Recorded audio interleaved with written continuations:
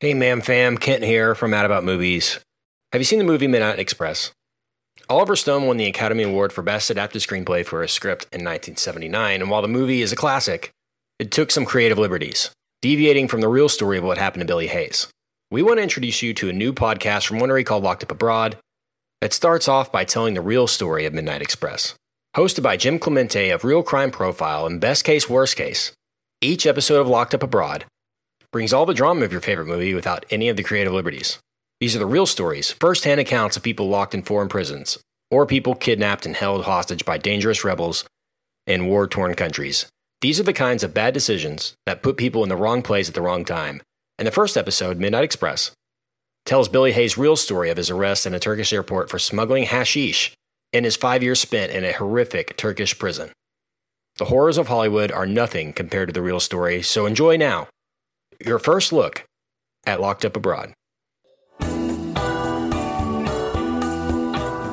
The first time I smoked marijuana, everything about my body said, "Ooh, that's good. I like that." To those who hadn't lived through the 60s, I pity you. It was just free love, which was a wonderful concept, and I fully took advantage of it. Patrick was one of my best friends in the 60s. He was a writer and a dreamer, and we instantly hit it off. I mean, the two of us saw the world in the same light. He was the guy that we would send out to pick up girls. He was so smooth, women just fell all over him. We'd put him on a leash, send him off to a crowd of women, and he'd tackle 2 or 3 of them and bring them back to us. Great guy to have.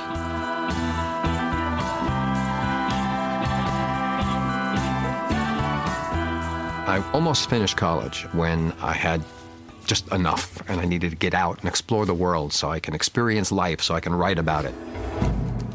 I needed money, so for about 2 months, I got a job at the Milwaukee County Hospital. One day while I was walking around, I walked past a room where somebody had a broken leg.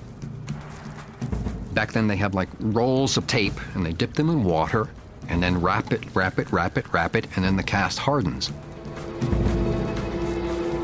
And I thought, wow, that's easy. I could do that myself. And somewhere or other that stuck in my mind, which stayed there until my friend who had been traveling came back from Istanbul, who had brought several little plaques of hash with him in his money belt. Most of the grass in the United States was not very good, and this was terrific hash. He told me that in Istanbul, they sell it on the streets, and it's, very cheap. In those days, nobody searched you getting on an airplane. You could put a chicken under your arm and get on the plane. Nobody would know. So that idea was in this part of my brain, and having seen this cast was in the other side of my brain. And they came together, and I thought, you know what? I could do that. Making the money wasn't my goal. I wanted the adventure of doing it, and I wanted to pull it off. So I decided to go to Istanbul and smuggle some hash back. Literally, when I flew in, I was kind of looking at the different taxi drivers, and I saw this kind of semi-young, hippie-looking taxi cab driver kid. I said, I need to get to Sultanahmet, the hippie neighborhood, as it were. And he said, hashish? I said, yeah, I'd be interested in that. He said, oh, yeah, okay, because they know Americans, foreigners, that's what they're interested in.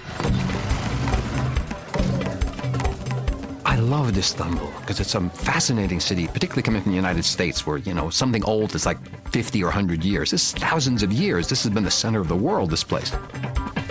My cab driver took me back to his house. I had tea with his wife. His kids are running around. He rolled a joint of this really good hash.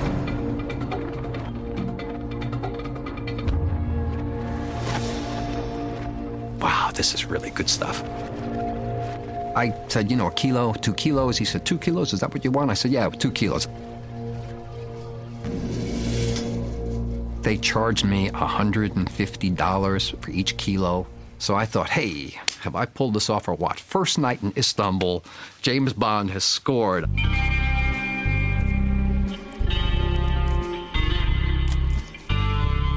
I knew people could get arrested. I knew that sentences were severe in places, but it wasn't going to happen to me.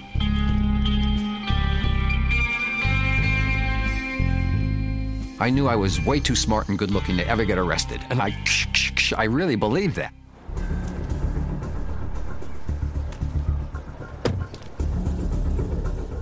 I didn't have to act at all in the walking because the cast itself creates the very motion you need to do, and it's heavy and it's awkward because you're clumping and clumping and clumping. I didn't have much acting experience, but I knew if I believe it, they'll believe it. Got to the customs, gave them my passport. Luggage was checked. Like everybody, they look in your bag, but not much. They asked what happened to my leg. I told them I was walking through some ruins and a bit of crumble on a step, and I fell, and I actually fractured a bone in my leg. And he said, "Where is your doctor's certificate?" A little bit of a heart pounding. Let's stay calm. Let's think this out. I said, I broke it in Izmir. I don't have one. Can I go back to Izmir to get one? My plane is leaving now. I missed my flight. Customs people are like, to some degree, like prison guards. They can sniff out fear or falsehood. But I didn't look like a smuggler. I was 22 years old and fresh-faced. I wasn't given one. I'm not smuggling anything. Please. So they passed me through. They changed my seat on the plane so I could have some room to stretch that leg out since it couldn't fit under the seat and so on. Everybody was very sympathetic. The part I was nervous about was Kennedy. What's going to happen when I come back there? I knew that if I got caught in New York with hash, I'd be going to jail. It was fine until I had to make my way out to the door, and as I was walking, I realized I'm leaving a trail because my cast was literally breaking apart. All that clumping had loosened the cast up. I was terrified somebody's going to see this and realize that there's something wrong here, that this is not a real cast.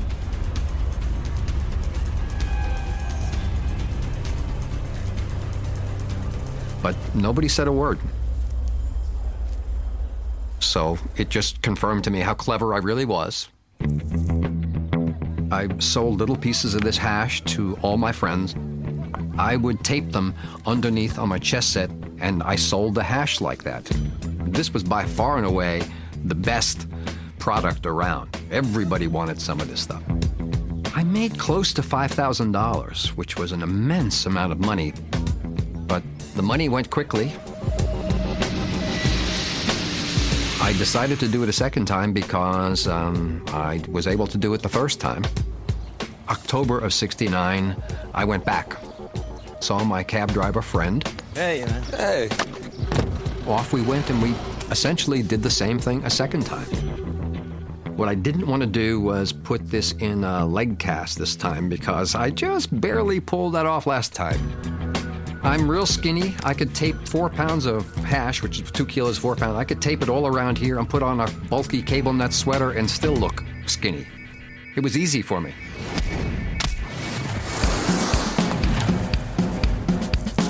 Six months later, the money was gone again. April 1970, my same guy. Hey. All the same routine. 2 kilos for about $300. I know I'm going to be able to sell this for thousands of dollars when I get back to the United States. I guess I was a drug smuggler. Sure, I was smuggling drugs. That's what I was. I was a drug smuggler.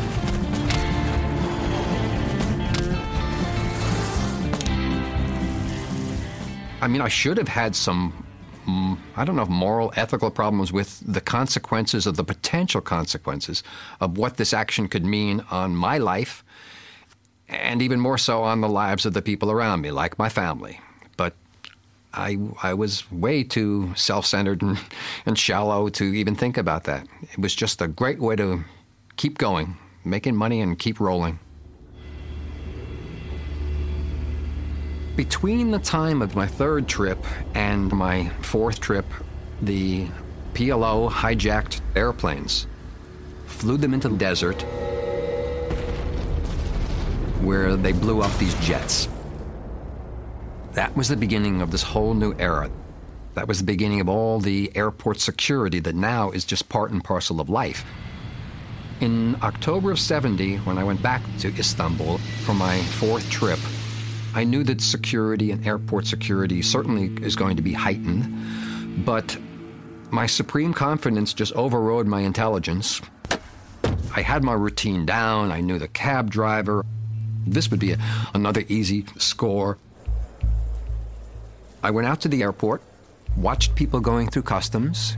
Nobody was getting body searched. Nobody was getting frisked. I'm thinking, no problem. Went through customs. They looked at my passport. It's got a lot of stamps in it now. They then had all of the passengers get on a bus.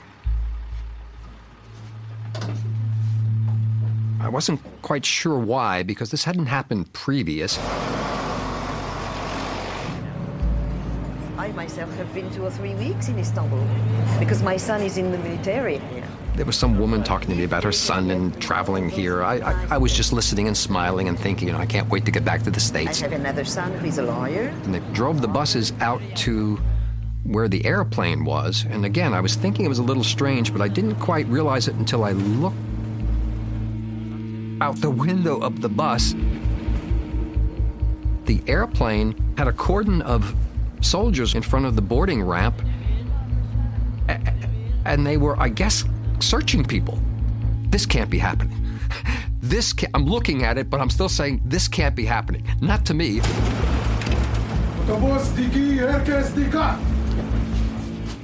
I knew that a month prior, planes had been blown up. And I guess this was the result. Now they're going to search us.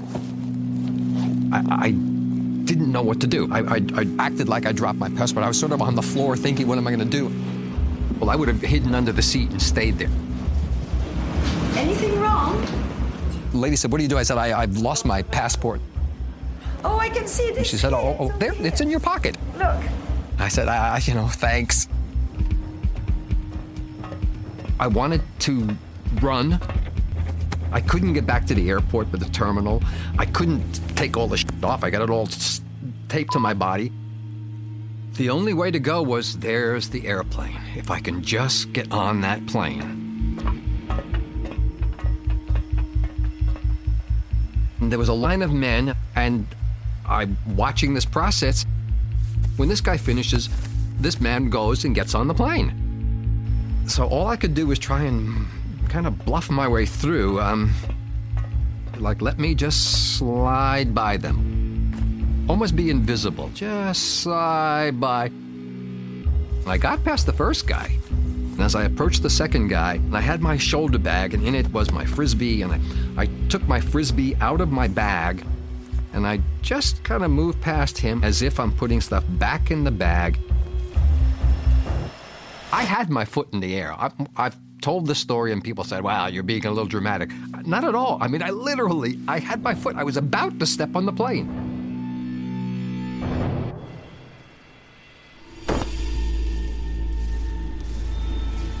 This guy looked at me and I said the other guy had searched me. Now this hand got a little tighter on my shoulder. I'm trying to stay calm, but I was freaked. He hit these hard plaques under my arms. He kept going. And then he hit these hard plaques around my waist, and he kept going. Wow. I guess he didn't really feel it. I'm the least religious of people, but at that point I'm finding, like, please, Jesus, get me out of this. I will never do this crap again, please. But then he came back up. And when he came back up, then he hit him. Don't miss the rest of Billy Hayes' amazing story in Midnight Express, the first episode in Wondery's new series, Locked Up Abroad. We'll be bringing you the first 3 episodes simultaneously. In Sao Paulo Death Trap, 3 young men living the high life in Hollywood go on an all-expense-paid adventure to live it up in Sao Paulo, Brazil, with disastrous consequences.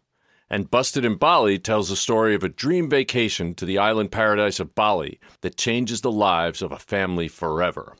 Subscribe to Locked Up Abroad today on Apple Podcasts, Stitcher, or wherever you listen to podcasts. You'll find a link to subscribe on the episode notes. Simply tap or swipe over the cover art. Don't miss a single episode of Locked Up Abroad. Subscribe today.